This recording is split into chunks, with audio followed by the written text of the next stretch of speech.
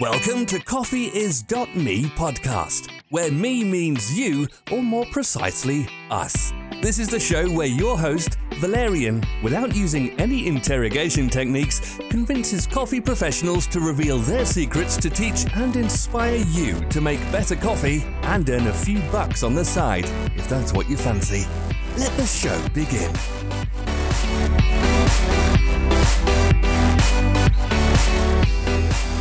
Hello coffee lovers, welcome to CoffeeIs.me podcast. I'm your host, Valerian Hrala.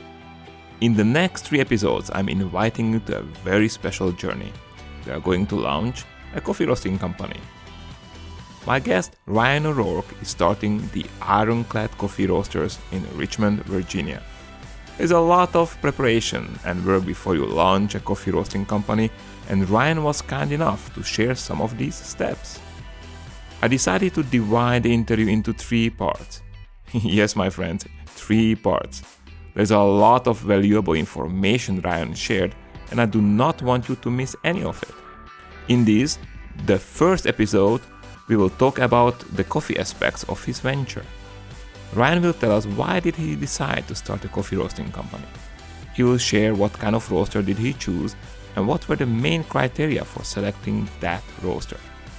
He will also talk about coffee importers and his coffee portfolio and shares many more thoughts a future coffee business owner should consider.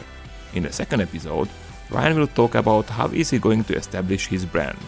He will give us few tips how to select your name and how to get a logo on budget, perhaps even for $5. We will also talk about my personal obsession, and that's web design and social media. With Ryan, we will discuss what kind of social media you can utilize in your business, what kind of website to build, and even what kind of plugins to use for building your web store. This episode will be useful not only for coffee roasters, but any small business trying to succeed in the digital age. In the final part, part 3, Ryan will tell us his experience with raising money with crowdfunding platform like Indiegogo. Ryan raised respectful $6,000, which would help him to start his business. He will give us very useful tips how to start and what mistakes to avoid to have a successful crowdfunding campaign. These 3 episodes are essential for everyone who is thinking to start a coffee roasting venture or is just interested how does a coffee roasting startup think and what are their challenges. If you like this show, leave us a review on iTunes so I know what you like or not. I want to know, I need to know, so please keep them coming.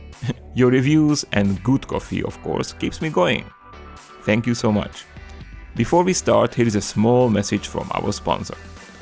This show is brought to you by Bootcamp Coffee, online education for coffee roasters and professionals. Subscribe to bootcampcoffee.com today and unlock the quality of your coffee.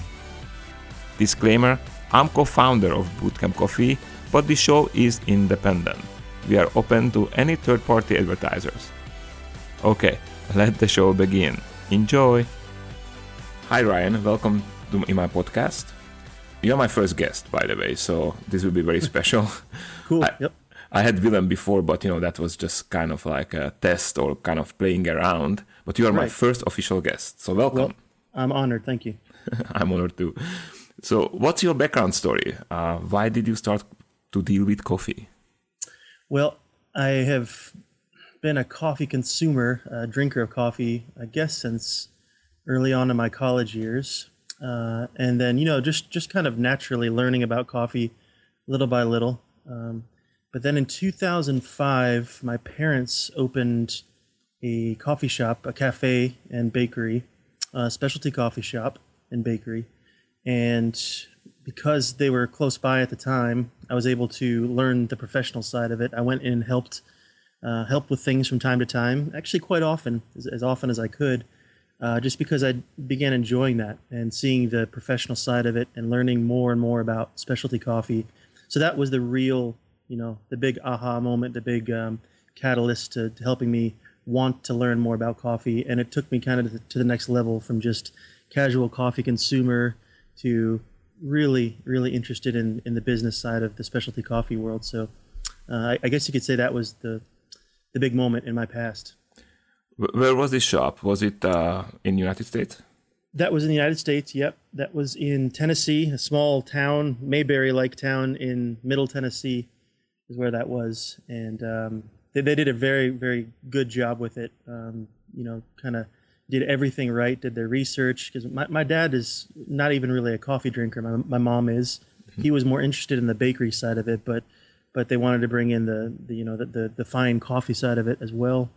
And so at that time, I was not much of a resource myself because I just didn't know that much. But I kind of learned along with them. So that was Middle Tennessee, and really that was the only game in town for a really nice coffee shop.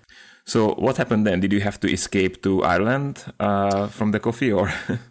Yeah, we decided to, actually in between our living in Tennessee and Ireland, we moved to Richmond, Virginia for about 5 years and really loved that place. But then we had an opportunity to pack up and move to Ireland for a few reasons, one of which was to do some ministry work with a church and really just kind of start a church in the west of Ireland.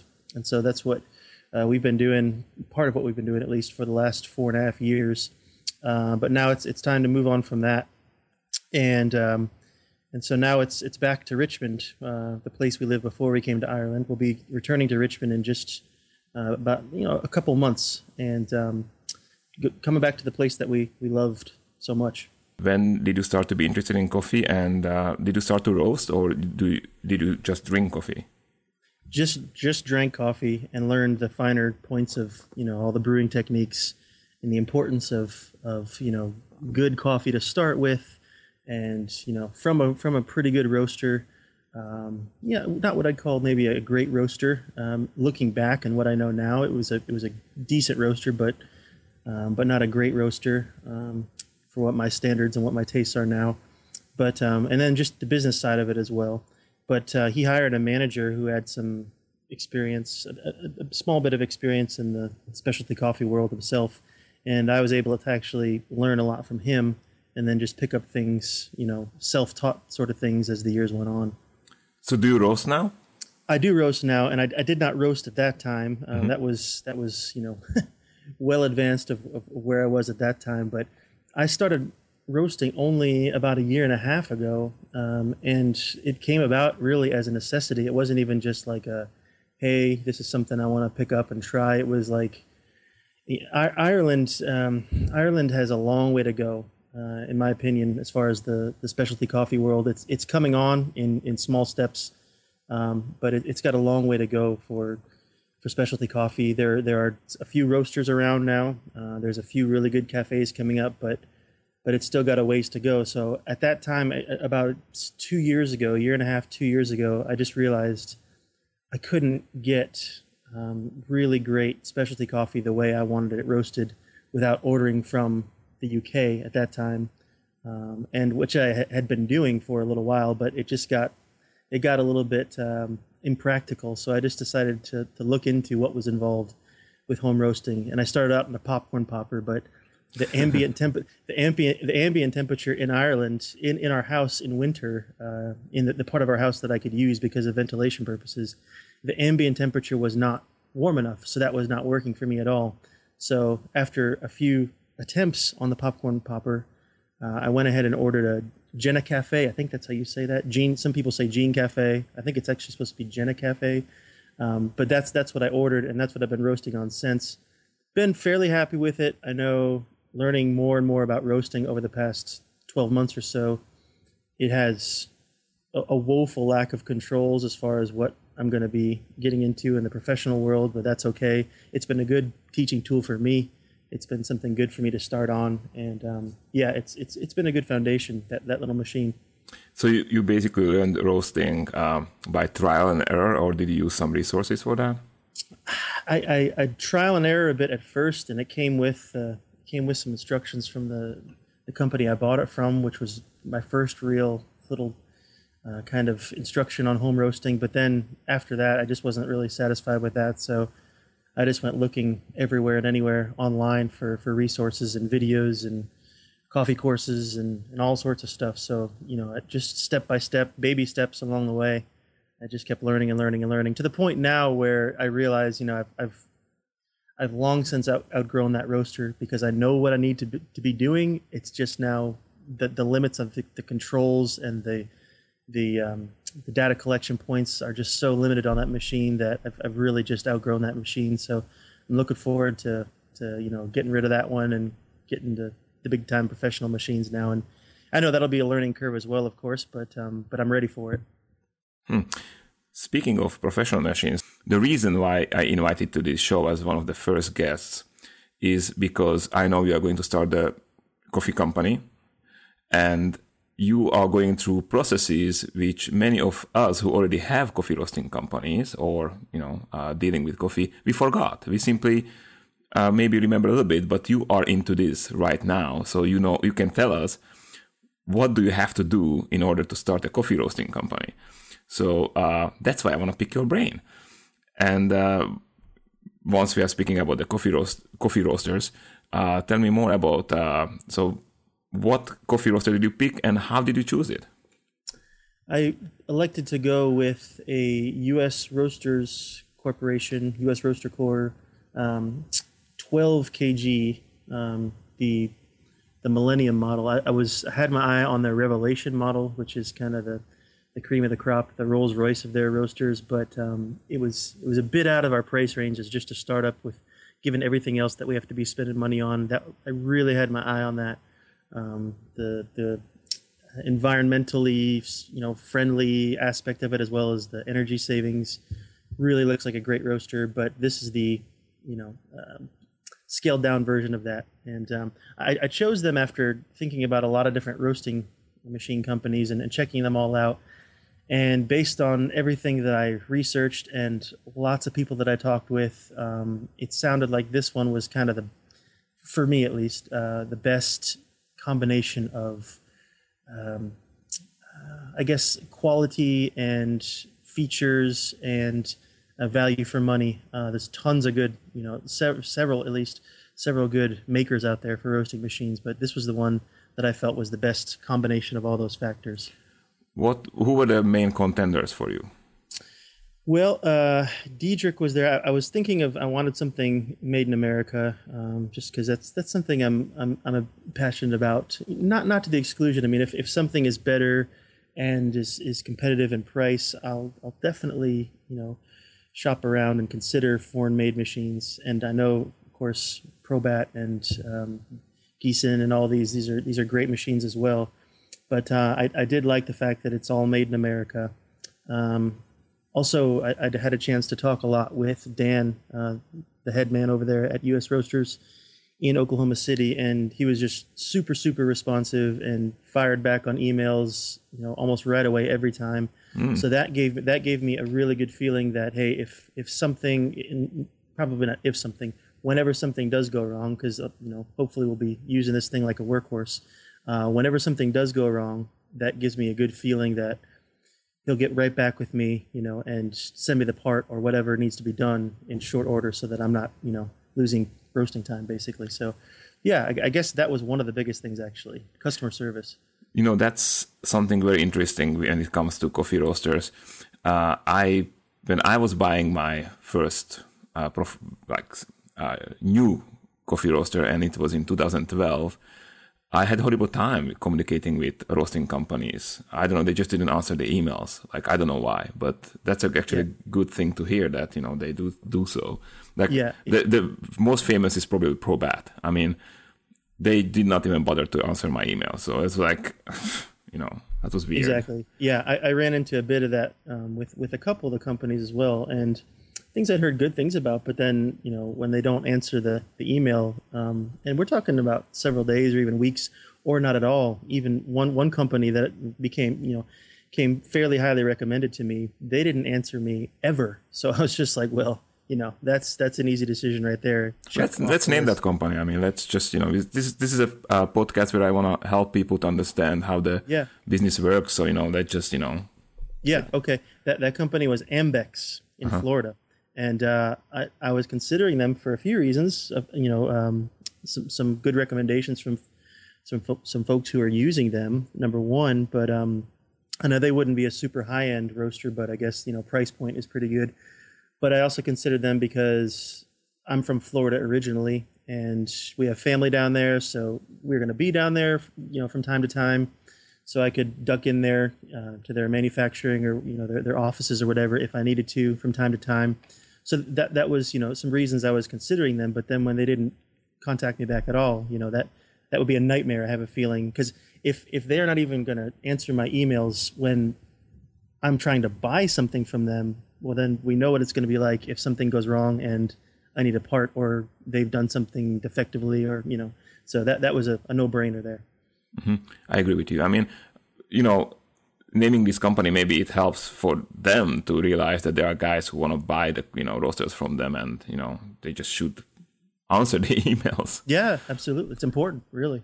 Did you have a chance to try out that coffee roaster, or you picked it just solely based on the features you saw online or whatever documentation you got? Yeah, this is kind of the unique predicament, challenging situation that I'm in, because I'm here in Ireland, mm-hmm.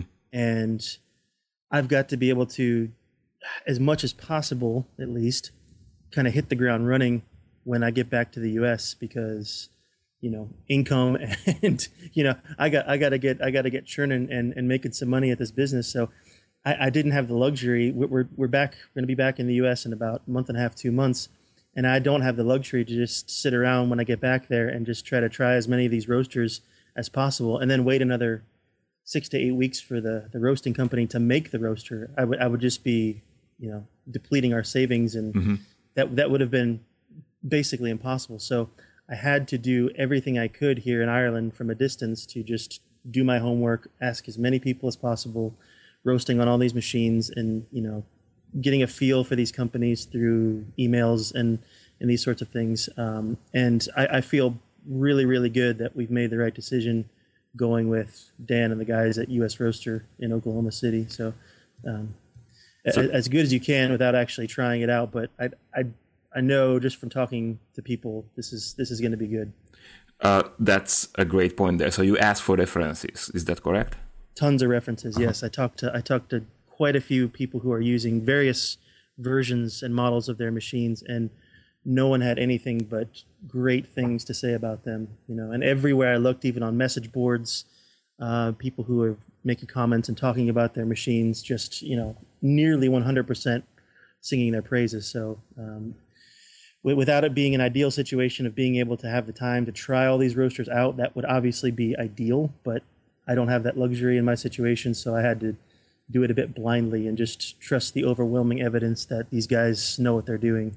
No, I think most of the roasters do not have a chance to try out the roasters, because it's not like you have a roaster everywhere.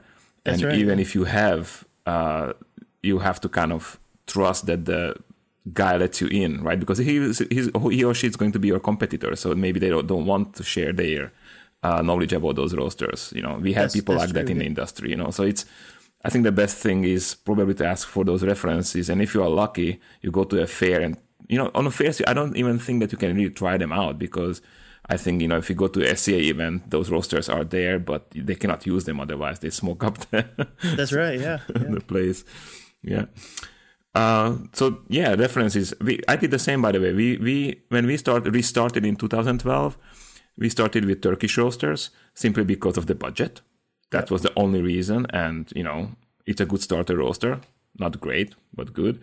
And we asked for references, and we got this. If I compare the references, what we got from those guys, like their opinions about these roasters, and I can compare them to my opinion today, 5 years later, I can say that 3 years later, I can say that they were right. They are not great roasters, but they are very good starting roasters. So yeah. I think if you ask enough people, you're going to get a pretty accurate assessment of what a roaster's like. I mean, if you ask one or two, it's probably not enough. But if you ask 15, 20, 25 people, that's, your sample size is, you're going to get a good idea of what the roaster's like. So what size roaster did you choose? I chose the 12 kilogram. I think I was given wise counsel on that because, larger than that, probably not going to be at that capacity for a little while. Although if we are, that's a good problem. Okay. If we grew out of that quickly, that's a good problem to have. But then, of course, and this made total sense to me, of course, getting something that's too small that you're going to outgrow, almost certainly like a 5 kg or something like that even, you're probably, if you're doing things the right way, you're going to outgrow that really quickly. And I heard that time and time and time again.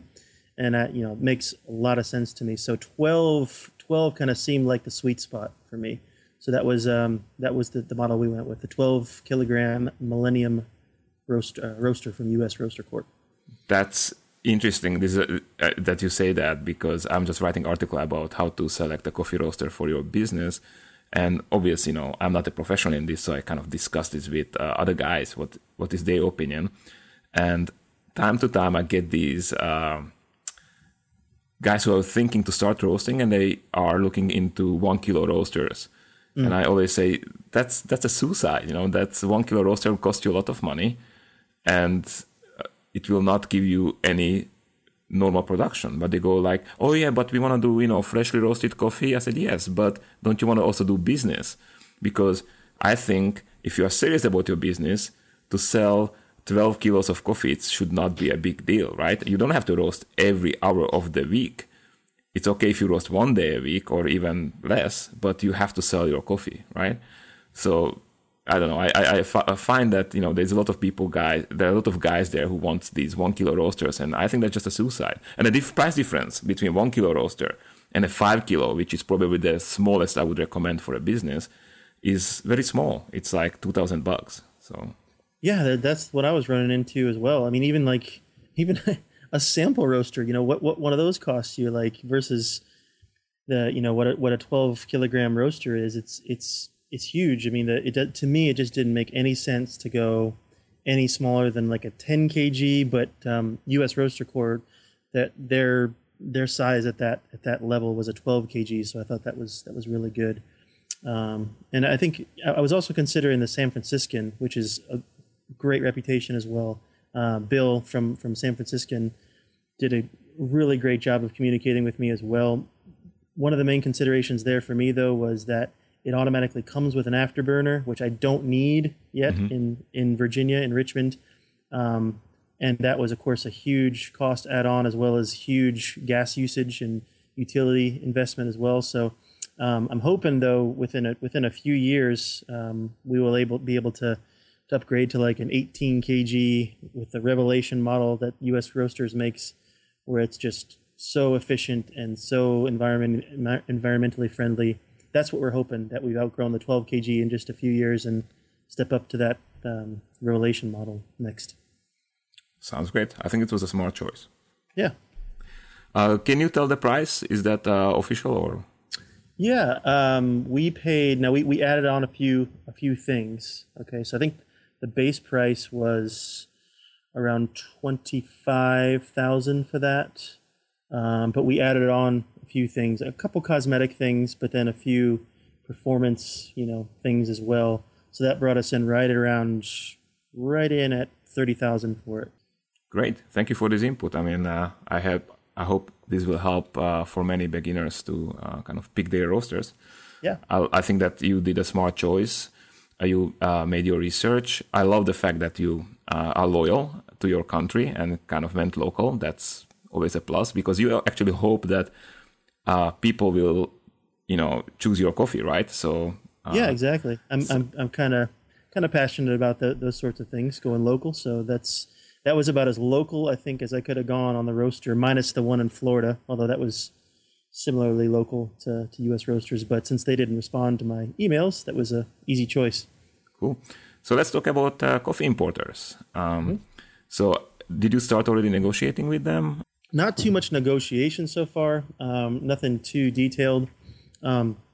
Simply because we're at least 2 to 2.5 months at least away from firing up the roaster and starting roasting. So it's a bit far out to start with that, I think, from what I've been told by them so far. But I have gotten price lists of where they are now and got an idea of the kind of things they all have, on offer on a rotating basis.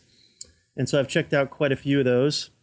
And by the way, thanks for your list of listing all the coffee importers in the U.S. That was very helpful, actually. Oh, thanks. By the way, it's a list of the world importers. So Oh, it's on the world. Okay. Yeah, you can find Europeans there too. So, yes, I guess I was focusing on the US ones, obviously. So yeah. So that list was helpful for me in that way. And so ones I'm really looking at the most at the moment are Cafe Imports, Royal, as well as Mercanta. I'm looking at a little bit at the Balzac Brothers in South Carolina. And then also, is it Coffee Shrub is the name of the website? Yeah, the smaller kind of micro lots and these sorts of things. Their prices are a bit higher because of some of those things, but they've sure got some interesting offerings there. So I'm keeping an eye on those guys. Coffee Shrub is a wholesale for Sweet Marias. I don't know if you know Sweet Marias. Yeah. I kind of figured there was something like that. Yeah, I got some. I get a lot of coffee from Sweet Marias, and I got some lot.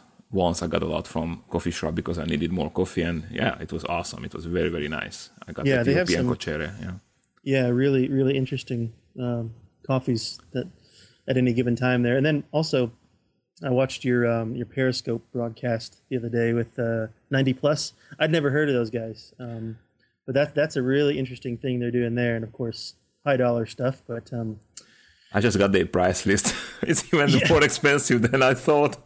Yikes! Yeah, I mean it's innovative stuff. I can tell they're doing there, so that's cool. But what we're kind of, I think our strategy is going to be, if we start off with all super high dollar stuff to begin with, I think we're going to maybe scare some people away. So my strategy, at least, and I'm sure this is not groundbreaking, I'm sure I'm not the first one who's thought about this, is to kind of offer a range, at first at least, with some more budget items. Nothing junky, nothing, nothing less than, nice. But some lower end items and lower end coffees, and then some moderately priced coffees, and then, maybe at any given time, one or two, nicer high end, maybe not 90 plus high end at first, but it'd be nice to eventually work up to having that, one coffee from like a 90 plus really, really super duper high end stuff at any given time for those who are so disposed to spend a lot more on their coffee. Well, this brings me to another question, is your business. Like, what is your business model? What kind of coffees do you want to offer? And if you can give us examples, because, for somebody, the lower end, higher end means something else than for you. So can you just tell us example? What do you plan to sell? What kind of price range you plan to do? Yeah, well, I think we're going to go with the 12 ounce or 340 gram bags of coffee. I think that kind of seems like the standard these days, and I figured we'd fall in line with that. I know some people still sell the 16 ounce, the full pound bags of coffee, and that's good. But it seems like a lot of our competitors, most of our competitors, that is, are going with the 12 ounce bag. So I figured we may as well fall in line with that. But I think as far as like a budget item, things like your basic Costa Rica Terazus and Ethiopia Harars and things that are nothing that's too terribly exotic, something that's easily enough gotten and is not a super high dollar amount for those coffees.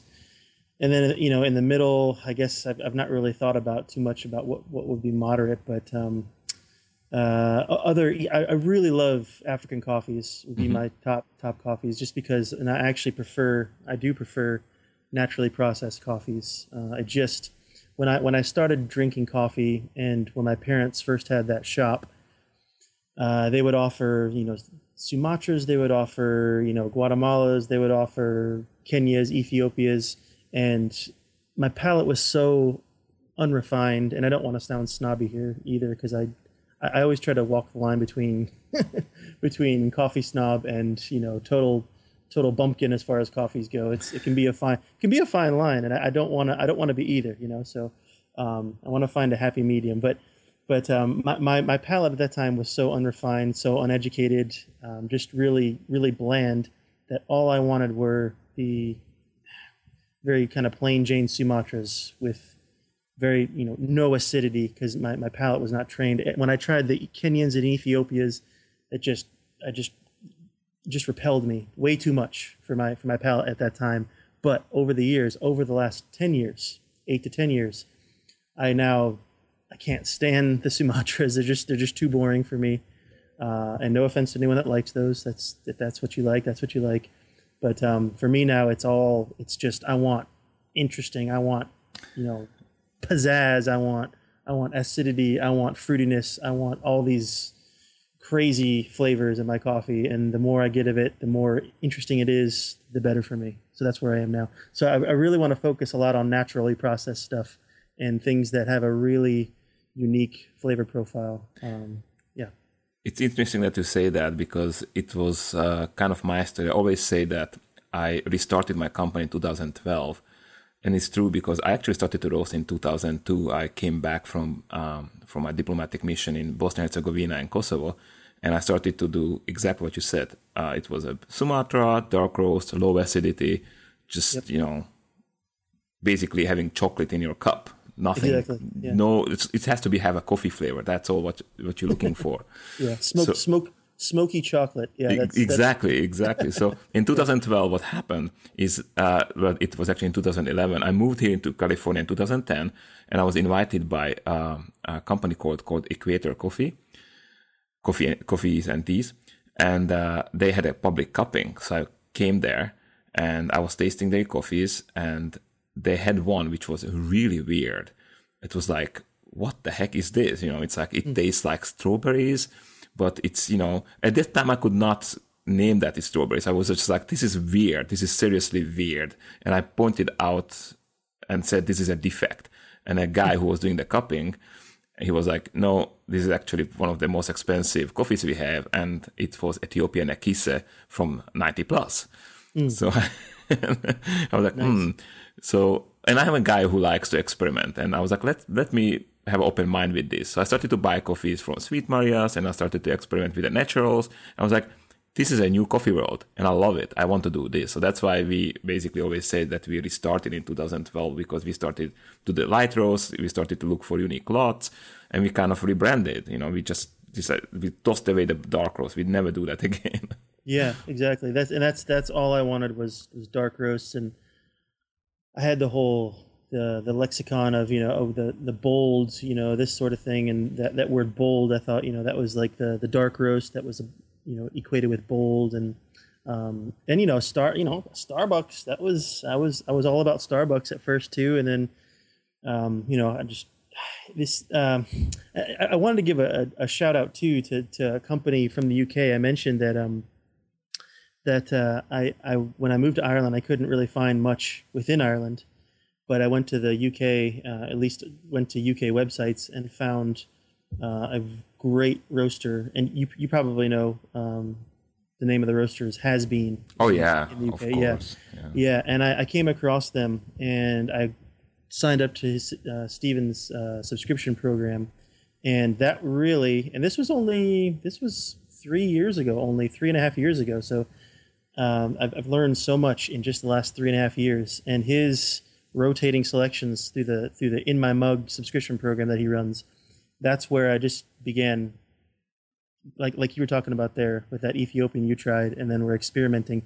He was my vehicle. He was what provided me the ability to just try all these different coffees from all these different places and start tasting through his descriptions of the coffees, and then tasting it myself.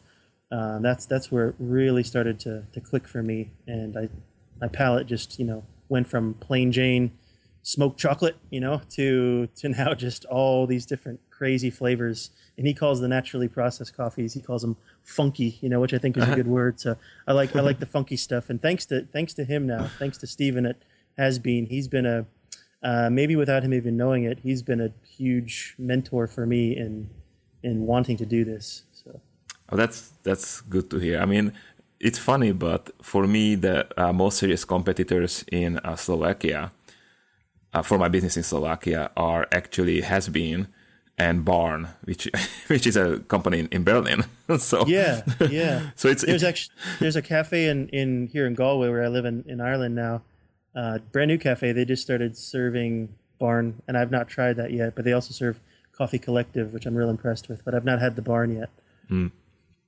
Yeah, Barn are very big in Europe, and they came out of nowhere I don't think they were roasting when we were roasting.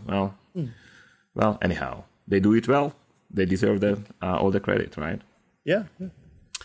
All right, so back to your business. A lot of companies start just because they love to roast, and they decide that they buy the 1 kilo roaster, which we already agree that's a mistake or whatever. How do you do it? Do you have a business plan, or do you just improvise? Yeah, I do. We put together a fairly substantial business plan going into all this, with some help from some folks that I know that are in business, not coffee business specifically, but are successful businessmen in other arenas. So we have that business plan, but whether or not how closely it sticks, I'm going to go ahead and assume that as we get going, the business plan, at least huge portions of it, will fly right out the window, because I can just anticipate things. You just don't know how things are going to happen. You try to plan for these things. I think we've done a good job with that, but we'll see. We'll see in about 2-3 months. Yeah, that would be my question when we have this podcast next time, because of course we have to check how did you do. But it will be interesting to see how close you could get to your business plan, because many times you have a business plan, but you just don't keep up with that, right? Yeah, that will be very interesting. And there was a couple guys in particular that I talked with online who kind of, he didn't give me a copy of his business plan, but he gave me a copy of his projections, just financial projections. Because and that's probably the most uncertain part of the whole thing, is the business plan, is the financial projections. He gave me a good idea of what his financial projections were, and by the time he had started, and they were bigger than I thought. And I when I laid out my own financial projections, they were quite meager. So his projections, as well as some other folks that had just started their roasting businesses, the numbers they were giving me were really surprising. So I think I maybe wasn't, undershooting a little bit, and maybe being a bit too pessimistic. So yeah, we've got some numbers we want to try to hit. Whether or not we hit them, maybe even exceed them, we'll see. We really just want to hit the ground running and hit as many different possible revenue streams as possible, as we can. Of course, got the web shop up, the web store, trying to sell coffee retail, trying to get as many wholesale accounts as possible, but then also see Richmond in our part of the country where we will be has tons of really, really great farmers markets and local markets. So we want to try to get into as many of those as possible, because someone told me that was a huge part of their first year sales, was actually just going to markets in person with bags of coffee and selling them that way. And that also helps you to get the word out that you're in town, new business, and drum up some customers that way. I totally agree. This changed our life, by the way, in Slovakia. So we have, because I'm a nerd, right, a computer nerd, so I had my website on, and it was all fancy, and we did all fancy social media. But I think people have to experience your coffee, otherwise they will not trust it. So I think the farmers markets or any kind of festivals or whatever you have, those are a great way how you introduce yourself. And as a back end, you have your website where you can, when people can buy it. That's really cool. Or a store. I don't know if are you going to have a store or a cafe, or is it just a roasting? That's one of the first questions everyone has for me, all my friends, because every time I talk to them about this coffee business I'm starting, for most of them, a coffee roastery, a standalone coffee roastery without a cafe attached, they didn't know such a thing existed, Mm-hmm. So I always have to correct them and say, no cafe at first, at least. Now, if in 3 or 4 or 5 years, or however many years, it makes sense to open a cafe and the roastery is done very well, and the brand can be furthered and enhanced by adding a cafe, well then fine, we'll look at doing that. I'm not opposed to that. But if that never comes to that, that's okay too. We'll just take it as it comes. I was thinking the same as you are. Mm-hmm. But there are a lot of advantages for a cafe. Like, one is that you can present your product exactly the same way as you envision. Yes. So that's a big thing, because many times I experienced it here. Like, for example, I really liked Equator coffees and teas, and I went out and they were serving it in some cafe, and I got really bad coffee. And I knew it's not in the coffee, it was in the preparation. Mm. And it's the same with, with us. So we try to kind of train our wholesale customers, but you never know what you get, and baristas are always changing, so the quality control is not there for us. So having our own cafe would be great because we can present it exactly how we want to. And second, if you do the math, you realize that in drinks you get giant profits. Exactly. So that roasting is okay business, but if you roast your own beans and then you sell them and sell your drinks like espressos, lattes, whatever, it's a great profit. So we are actually looking into options how to start our own cafe, and it's very expensive, obviously, because once you invest in your roaster, that's a big budget, and suddenly you go like, oh gosh, I really need a cafe now, and that's another big budget. Basically, are two different businesses, right? Exactly. Yeah. And that's the money thing is the main issue, of course, starting that up. But hopefully, if the roastery succeeds, we'll be in a position to maybe attract some investors, and my dad's been very helpful with everything and supportive, and even he's invested a lot into our business as well, and his expertise with the cafe side of it, should that come about, that will be very handy to have. So I think if we get to the point where we can do the cafe and it makes sense to do, that will be a very good sign of where we're at. Okay, so talking more about your business plan, did you research your competition? Do you know who they are? I did, yes. And there's only a small handful of specialty coffee roasters in Richmond, and they're good at what they do. I'm a fan of all of them, at least the ones that I've tried, which is most of them. But the thing about Richmond is Richmond over the last decade or so has become one of the premier gourmet foodie cities in the country. It's just going crazy right now. And one thing that has not yet kept up, as far as I'm concerned, my assessment of it, is coffee. It's lagged behind the rest of the beverage industry and the restaurant industry. Specialty coffee's actually lagged behind a little bit. And so I think this is a really good time to be getting in to coffee roasting and to the coffee business in Richmond, Virginia. Well, anywhere in the world, I would say, because the coffee is really hot everywhere. Yeah, anywhere, of course, yeah. But see, we had a choice of pretty much anywhere in the country to go when we decided, we're going to move back. Mm-hmm. Realized we had to move back, and we looked at a lot of places, but Richmond was it for a lot of reasons. Not least of which was the strategic portion of it, being such a food-loving, beverage-loving city now, and relatively few roasters to service that need, that desire. I think Richmond is primed for it. Mm-hmm. So how would you differentiate your product from, let's say, what is it? The biggest one is probably the Lamplighter there, right? Lamplighter's very, very good. Fan of their work. I'm a fan of Blanchard's as well. But it's a couple others as well, but I think those two probably are the leaders in Richmond, and they do a very good job. Lamplighter, great stuff. Their cafe, of course, as well, serve food and all this, so they kind of got maybe a bit different approach to it. Blanchard's is just roasting only, and so no cafe.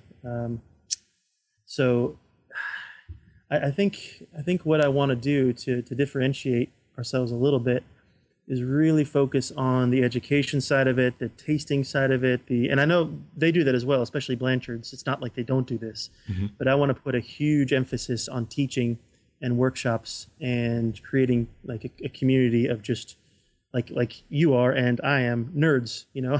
I want to train and educate nerds and do that a lot. So I think maybe that'll help set us off a little bit from some of the others. I think that's the most fun part of the coffee roasting business, is when you talk to your customers about your passion. And it's a good excuse, to talk about your passion when you go like, oh, I'm going to make a training for you. Yeah, exactly. Yeah, I think that's a good strategy. And when we go back to Has Been, one of the things which I really liked on his videos, he makes these videos, what's in my cup?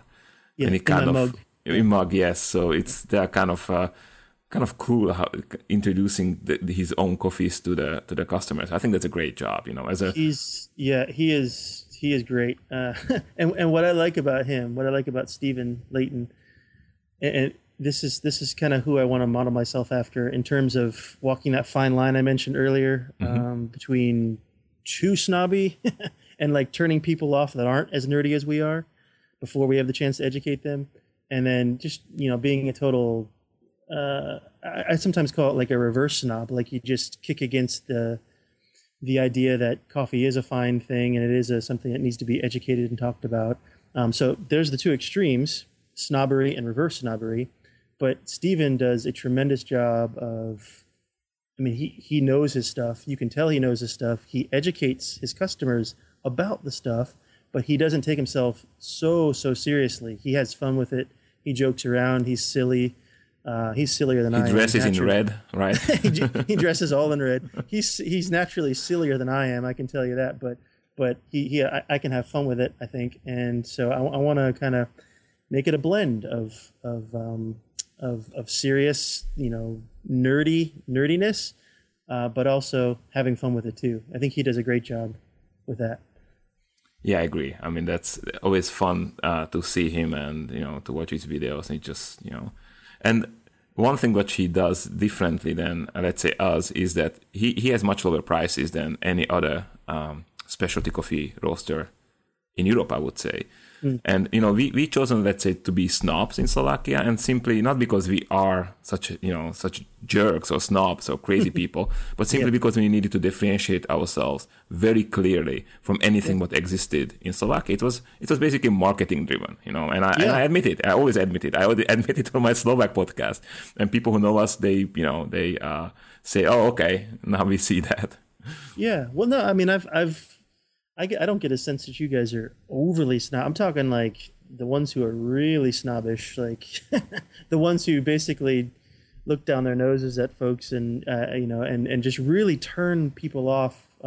There's a temptation. There's a side of me that could happen if I'm not careful. But I need to keep that in check and keep a balance. I think just kind of like somebody like Stephen does. Yeah, I agree. I think that's a good strategy.